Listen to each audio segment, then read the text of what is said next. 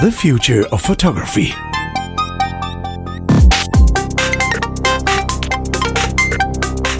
Chris? Chris, are you there? No, Chris. Okay, never mind. Right, because it is time, ladies and gentlemen, to introduce a new voice to the future of photography. Please welcome to the future of photography, Jeremiah Chechik. Hi, Jeremiah. Hello, how are you? And happy to be here. Well, we're happy to have you, yeah. So far. Well, okay, well, 20 seconds into the recording, yeah, so far we're both happy to be here. So that's a good thing. Yeah. You know it's downhill from there, right? So thank you for having me, and thanks for the intro. Well, no worries. So you are here because you got in touch with us. So we've been advertising what Chris rather grandiosely calls a casting process for the last short while, and you very kindly got in touch with us and sent us. Is there a term for an audio tape that's not actually a tape? It's a file. I don't know. You sent us an audition tape. Amongst a whole bunch of others, and you and I had a chat, and now here we are, and it's great to talk to you and great to be recording with you. Probably we should start with how would you like to introduce yourself to the future of photography audience? I think I'd probably start focused on the photographic end since I began my sojourn into art and creative with photography, and my father was a photographer, and so I still have his Rolleiflex, which still works beautifully. I started as a photographer generally doing what I would consider very kind of artistic, experimental imagery using traditional etching and traditional lithographic processes, and got very, very involved in that kind of folks combining that tradition of like stone printing and mixing inks and all the rest of it with layering of emulsions and experimenting with emulsions led me to do some very early work in holography and holograms, where we would use a laser for exposure and coat our own emulsions, and eventually started to shoot more what I would consider more traditional street photography, and one thing evolved to the next level where, I had a solo show of some large format work. That work was noticed by some advertising types, like Ken Erickson, who hoodwinked me into, doing some commercial photography, and of course paying me for that privilege more than I had made the previous year for a photograph. Well, that's always good. This could be good.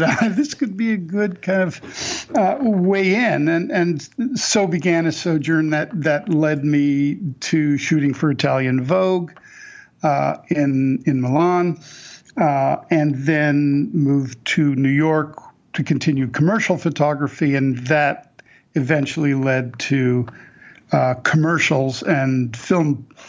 After doing, just hundreds of commercials, I was somewhat discovered by Hollywood and came out to Los Angeles. I did several movies, and I have 5 or 6, who knows. And movies led to television, and the rest is kind of a continuing path of exploration of imagery. I've never stopped taking pictures and continue to do so, and continue to kind of hopefully push the conversation about photography forward. So, that's it. That's pretty extensive. That's pretty extensive history. Pretty extensive background for something. And it's interesting you say push the conversation forward, because that is, of course, something we try and do here on the podcast. So hopefully we'll be able to give you some avenues to explore that conversation.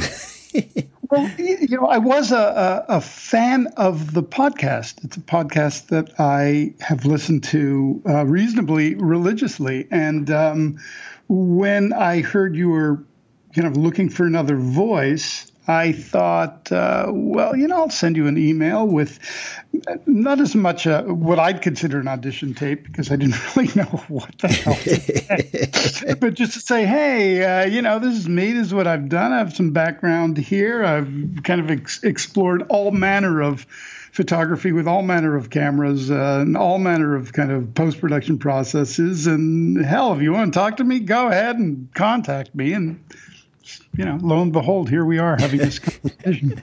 and here we are, yeah. And what about because you and I have spoken a little bit just to get to know each other, sure. And you've been telling me about some of the things where you're pushing the boundaries of the technology of photography and image making, and that's not to ruin any future shows we might do, but what's your interest in that kind of thing?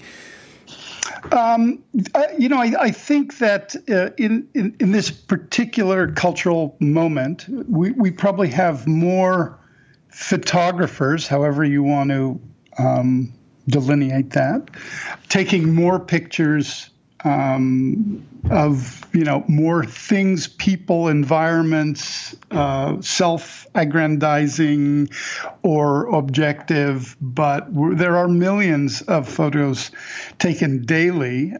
Maybe even some of them will end up being backed up, subject of your own subject that we will discuss. But what defines a photographer who is, I guess, trying to move past a certain pictorialism or a photograph that is in the tradition of another beautiful photograph of a mountain, another beautiful photograph of, a river, or an interesting person walking on the street. All of these are images that I appreciate greatly. But for my own work, that doesn't feel enough. I'm interested in what really defines a photograph. What do we think is a photograph? Obviously, it's different things to different people. But for me, very early on, the photographic process was a way of exploring the image as I see it, the image as defined me. Images are not the subject, but it's a representation of how we, in many ways, feel about the subject. And how to integrate those kinds of expressions to evolving technologies, which seem to be on us daily with all manner of consequences, both positive and negative. But how do you find your way through the morass of the millions of images to create expressions that are unique and give a strong purpose to actually committing to imagery which can have a profound effect on us culturally? It's a long-winded way of saying, I don't really know. I just want to do things that are different. Do you know what? You're in good company here because, as you know, well, if you, as a listener, Chris and I enjoy the speculative nature of the conversation we have here. And both of us very, very happy to be called out in the future when we prove to be completely wrong. It's always happy to be proven wrong. Yeah. No problem at all with that. I think having curiosity is a strong step forward to the exploration of of photography anyway. I mean, you go out with your camera because you're interested in seeing or being present. Though that, I believe, is certainly changing. It's changing with my own work, and we can get into that anon. But I do think that what we define as a photograph in the world of automation, in the world of machine learning, artificial intelligence, certainly post-production techniques. These are all things that do affect how we approach subjects, generally. And I'm always of the notion that I do get inspired by new gear, but I'll shoot with anything. Good stuff. Okay. All right. Well, thank you for the introduction to yourself. I think it's going to be having the set of points of view you have into the art of photography and the set of experience that you have backing that up. I think is going to add something to our conversation. So, without further ado, shall we dive right into this week's topic? Yes, please. Okay, cool. So this one is one that I've brought this week. My turn this week. Let's say credit where it's due. This particular topic is prompted by an article I saw somewhat recently. I found it on fstoppers.com. I'm sure it's been reported elsewhere as well. And it's not quite so much about the art this week. This is more about the technology side, and this is about a new file format, because we didn't have enough of those already. So and we'll put the link to the article that prompted this in the show notes. But we saw. Did you see? Well, let me ask you. Did you Yes. see the announcement of a thing called Dot Photon? I did. You did. I did. And I certainly looked at it with a jaundiced eye. Excellent. Oh boy, yet another format. So as photographers, of course, we have to deal with broadly speaking, two formats, a raw format and some sort of compressed format. Others deal with other things. You can you can have uncompressed formats like TIFF files or Photoshop files or whatever else. But I didn't think that we needed a new one. And of course, if you think about that in terms of video, any single file, you have to think not only about the file format, but also about the codecs inside it as well. So the video world is even more of a minefield. And yet, I suppose we did see, was it late last year, was the launch of things like ProRes RAW. That seemed to have potential to make a difference, in people's workflow, and a difference in how production and post production was conducted. So I didn't quite have such a jaundiced view, to borrow your phrase, as I did when I saw this one. But let's explore it and give it a chance, shall we? So I think just to be rudely interrupting, I thought that when it comes to file formats, there are two sides of it. One is, how does the format protect as much information as we will need, however that is. I mean, if you're doing a little AM radio music track, then MP3s were fine. But if you want a lossless full audio file, for the aficionado, you need something that's a little more robust. So I think defining what our needs are is important. But so that's file formats. Like, what do you need to pull out the information? But the other one is, how many of these do we need? And what happens when there are no standards? Especially moving forward. Yeah, that can be. So can I? I really like your choice of the word "need" there. That's because so often in photography we end up with a conversation about ultimates, right? The ultimate image quality, whatever that might mean, and I guess some of that might be measurable in some way, might be objective and measurable, but often it's very subjective. Especially when it comes to lenses, I find, and how lenses render, always a good topic. That where you can have, if you have one person, you have one point of view. If you have two people, you have about 25 points of view. And so that need, that's an interesting one, because just in my own shooting, I tend to, if I'm shooting digital, that is, I'll tend to shoot my cameras in RAW plus JPEG. Because I don't need to post-produce everything, and I quite like that I can set my camera up so I can get a half-passable image just out of the camera and not have to do anything with it. And then if I ever need to do anything, I have a RAW file. It happens to be the RAW file that is proprietary to the manufacturer of the camera. Didn't occur to me that I'd need another one. Well, I can sell you some floppy disks that I have in the 80s if you're looking for formats to kind of undo. But I also shoot, DNG. I tend to shoot with Leicas, so I'll shoot with their DNGs. And I used to take the JPEGs as well, but I've just stopped doing that.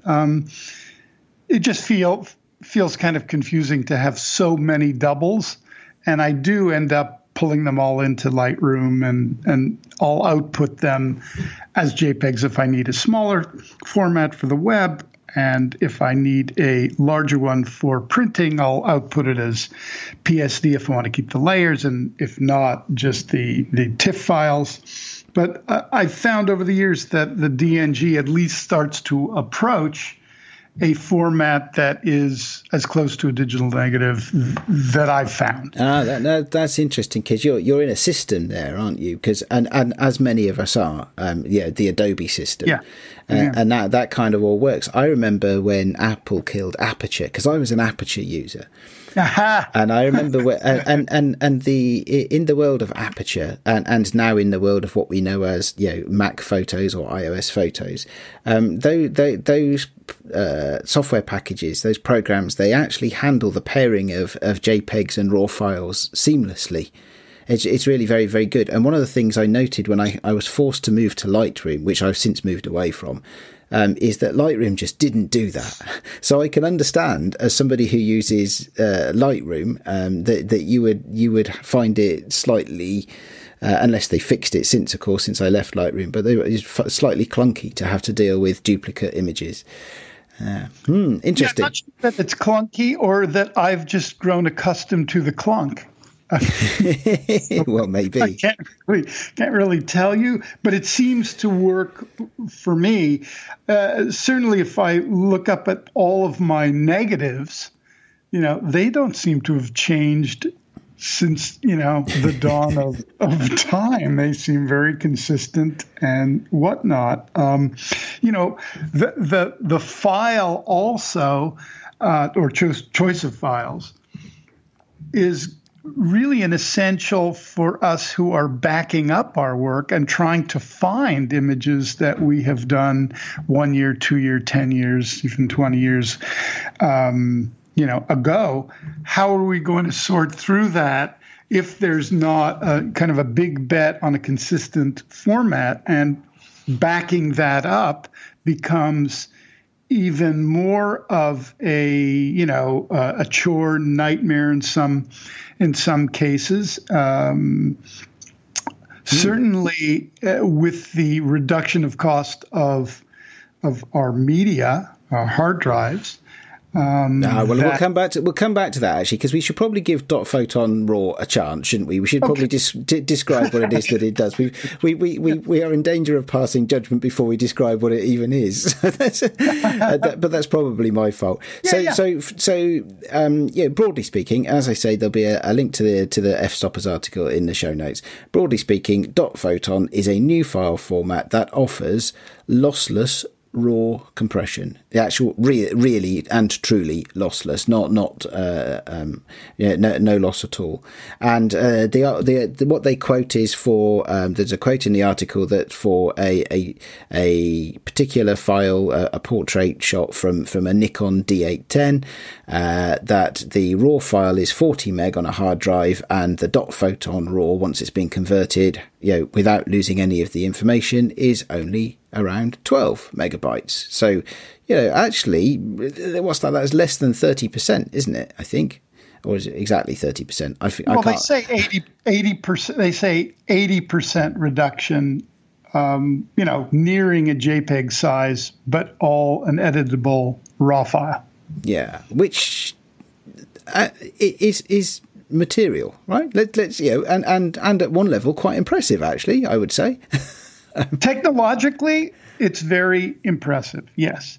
But again, in terms of do we need it, it seems to me that the reason to have it is to reduce the size of storage and reduce the network cost of running these things across our wireless or wired systems.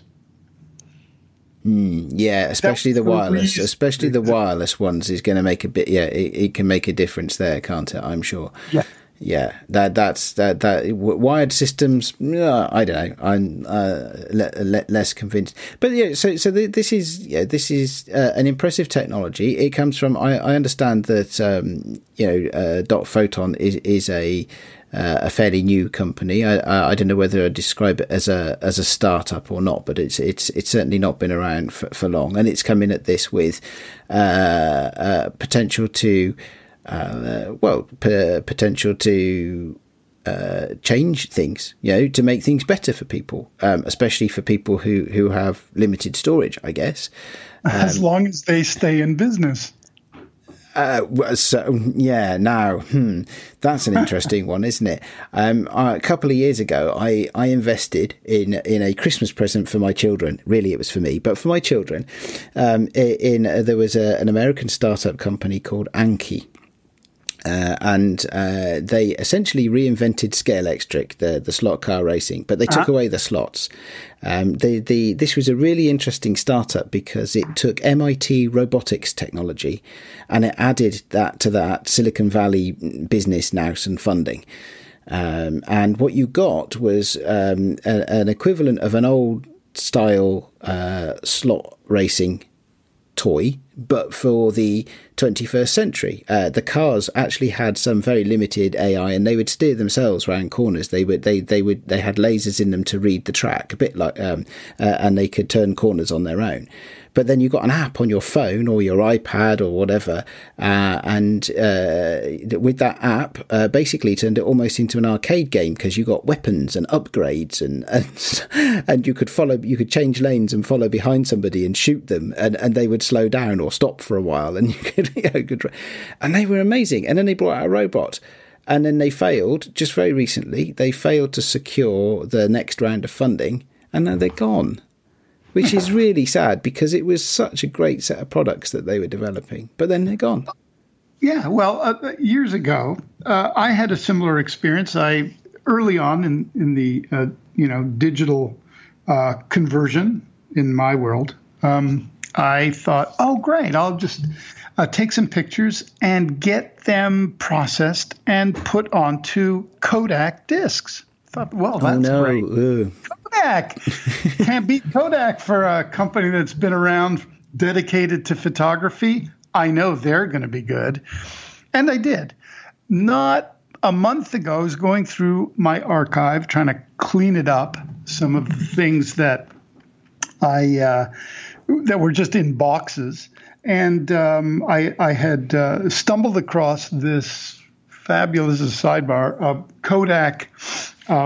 I guess it's a product where you kind of buy a box and they send it to you and they give you stickers, and they will digitize 8mm film, 16mm film, et cetera, right.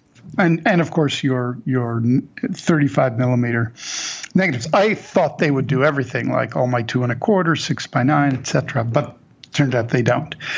But I thought, this is a great time for me to pull out my Kodak discs, which are completely unreadable in every way that I can find, unless I buy or try to find several different kind of third-party software to extricate these images from the disc.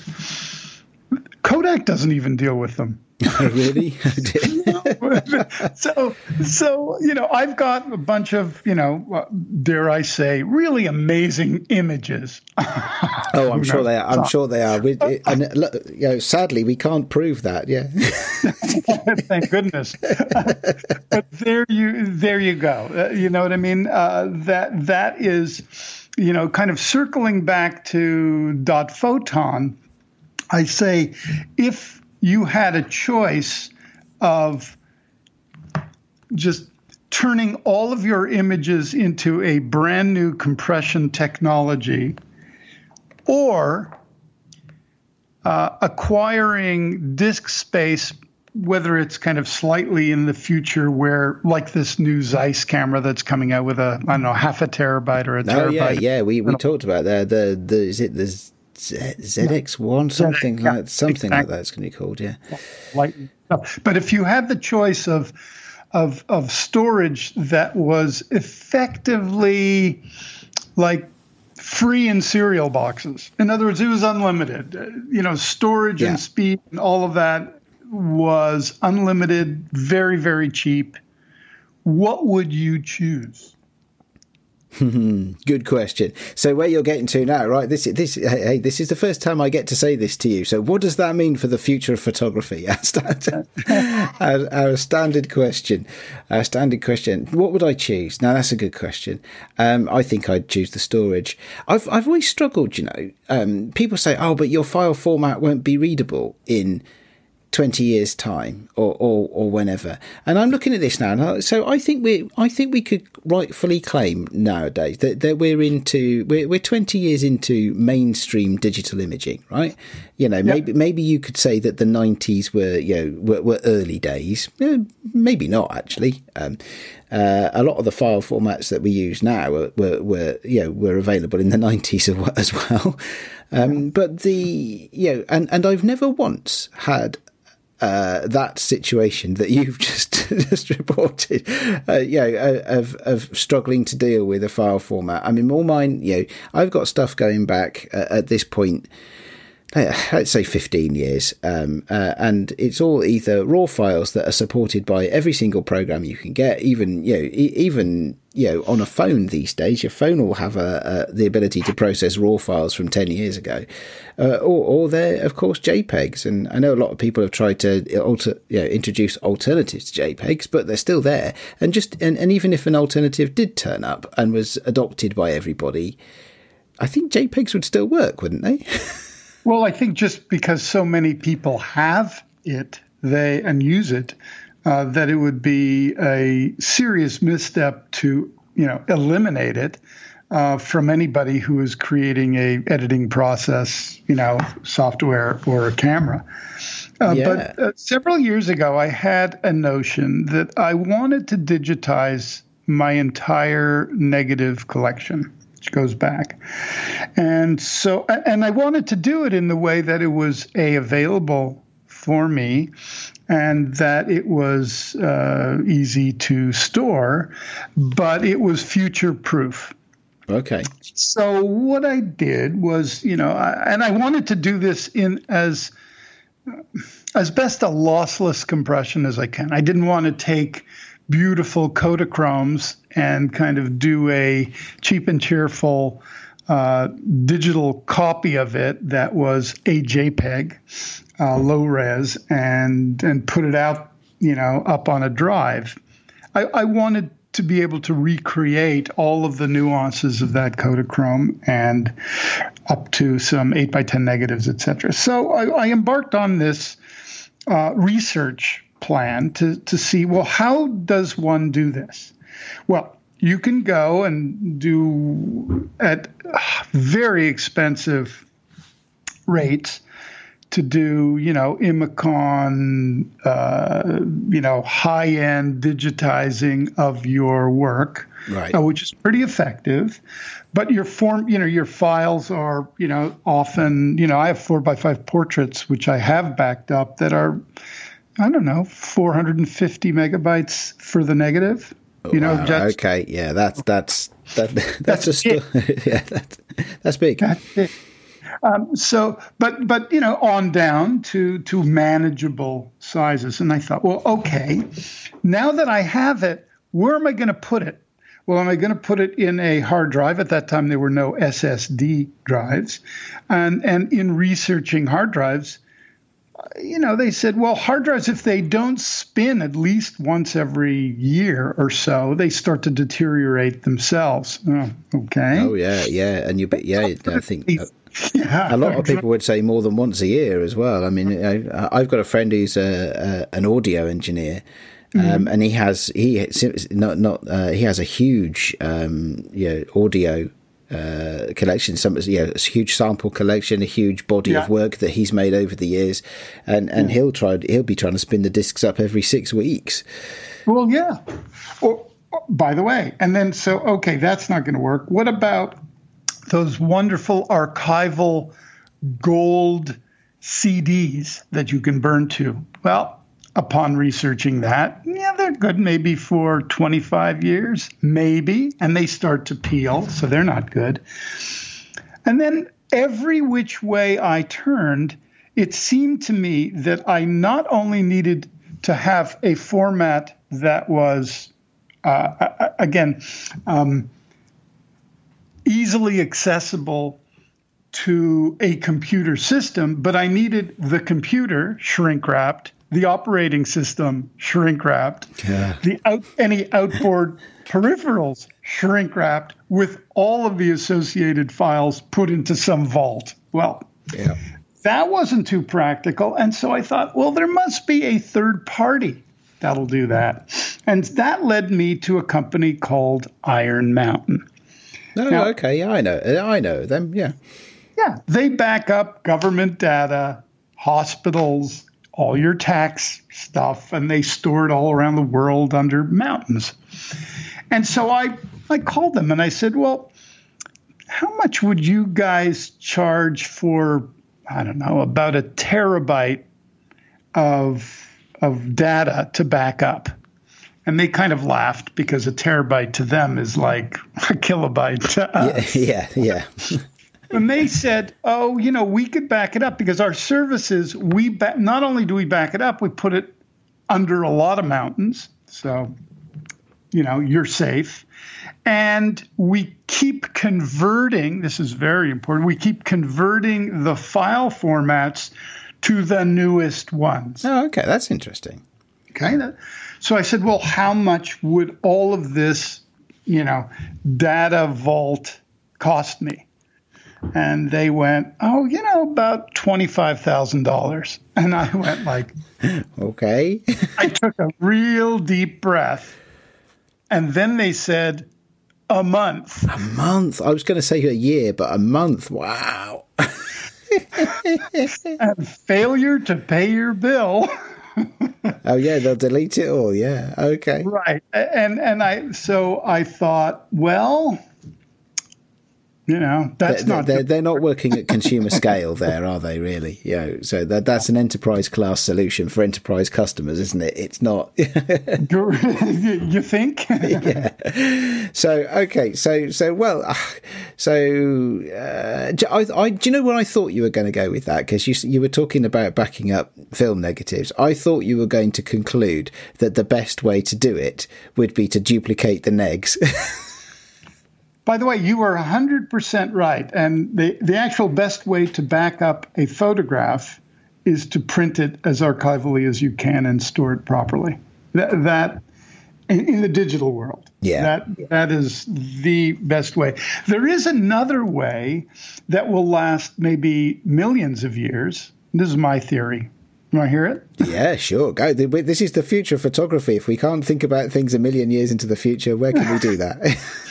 I thought if I wanted to take a picture, a selfie, digitize it, and make sure that in some way it had a hope of being reconstituted a million years hence, I would break the image into its component ones and zeros, and I would have it laser etched on titanium, then bury it. Okay, interesting. That's like a modern day version of the Voyager gold record, isn't it? That's right. Providing a million years into the future, there would be humans around, doubtful, but were there humans around, would they really understand what those ones and zeros are? It's yeah. So when we get to these points in the conversation, I often draw on my rather extensive reading of sci-fi novels. Because some of these, it's amazing, where technology takes us, and it takes us into the realms of things that were sci-fi, even potentially rather recently, but it's. I remember a book I read, and I think it was written in the 70s. I forget who it was written by, but a sci-fi novel on the universal or galactic scale, where humankind encountered an alien race. But they had population difficulties, and their population grew incredibly, and then it crashed because they could never. They always died of overpopulation before they could invent the technology to get out into larger spaces. And they had in their home world, they had this sort of locked museum. And to figure out the lock, each new rising population, which could be hundreds of thousands of years later, had to decode a basic sort of solar system diagram and recognize it for what it was before they could unlock the door and then get all the technology that other populations had left for them before. Sorry, that's a bit of a ramble, I don't know who would be around to look at our photographs and what they might make of them a million years from now. If we can escape this planet in time, then maybe we'll still be here. Either that, or we have to change our ways fairly radically. But circling back, I always think that a great compression technology, which basically will take a large file and make it smaller with little loss in terms of what happens when you reconstitute it, sort of freeze-dried imagery, just add water and there it is, as opposed to grinding the beans and making coffee fresh. If storage, i.e. your beans, are available, and if the networks are fast enough, which is only a matter of time, and not a lot of time, then all of the information, all of the investment, and all of the sophistication of compression technology is really for naught. And that's interesting. In that we simply don't need it. Well, if your camera could hold, 1 million images lossless and upload it however you want, whether it's kind of current day hardware or, the new hardware that they're developing, I forget what the terms are, that, doesn't use ones and zeros. It actually uses some biology to kind of create memory, but that'll be an interesting future subject.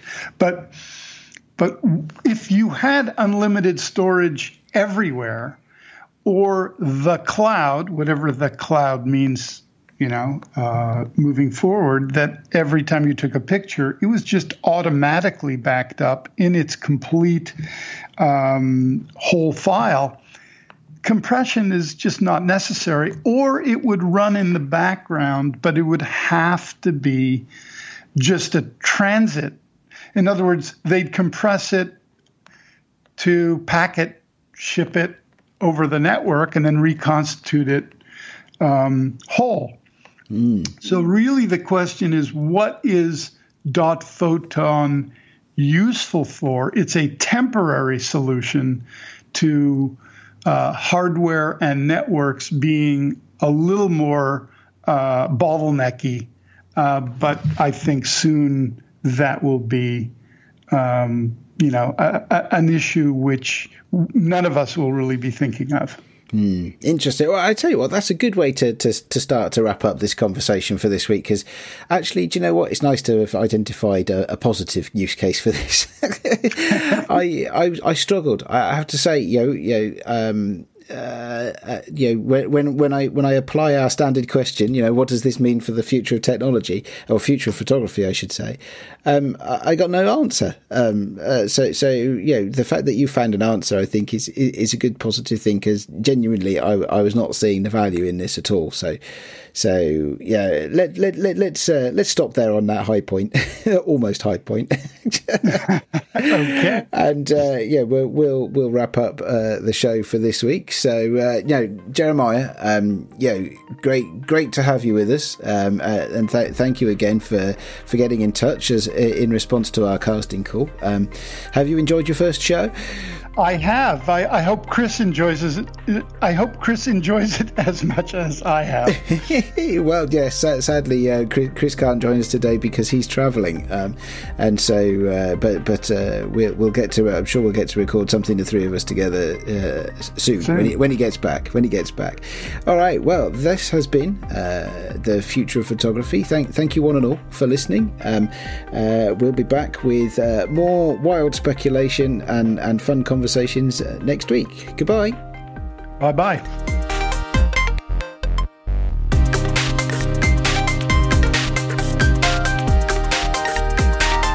You've been listening to The Future of Photography, a production by Adrian Stock and Chris Marquardt. Subscribe to the show wherever you get your other podcasts. Find the show notes and more information at thefutureofphotography.com.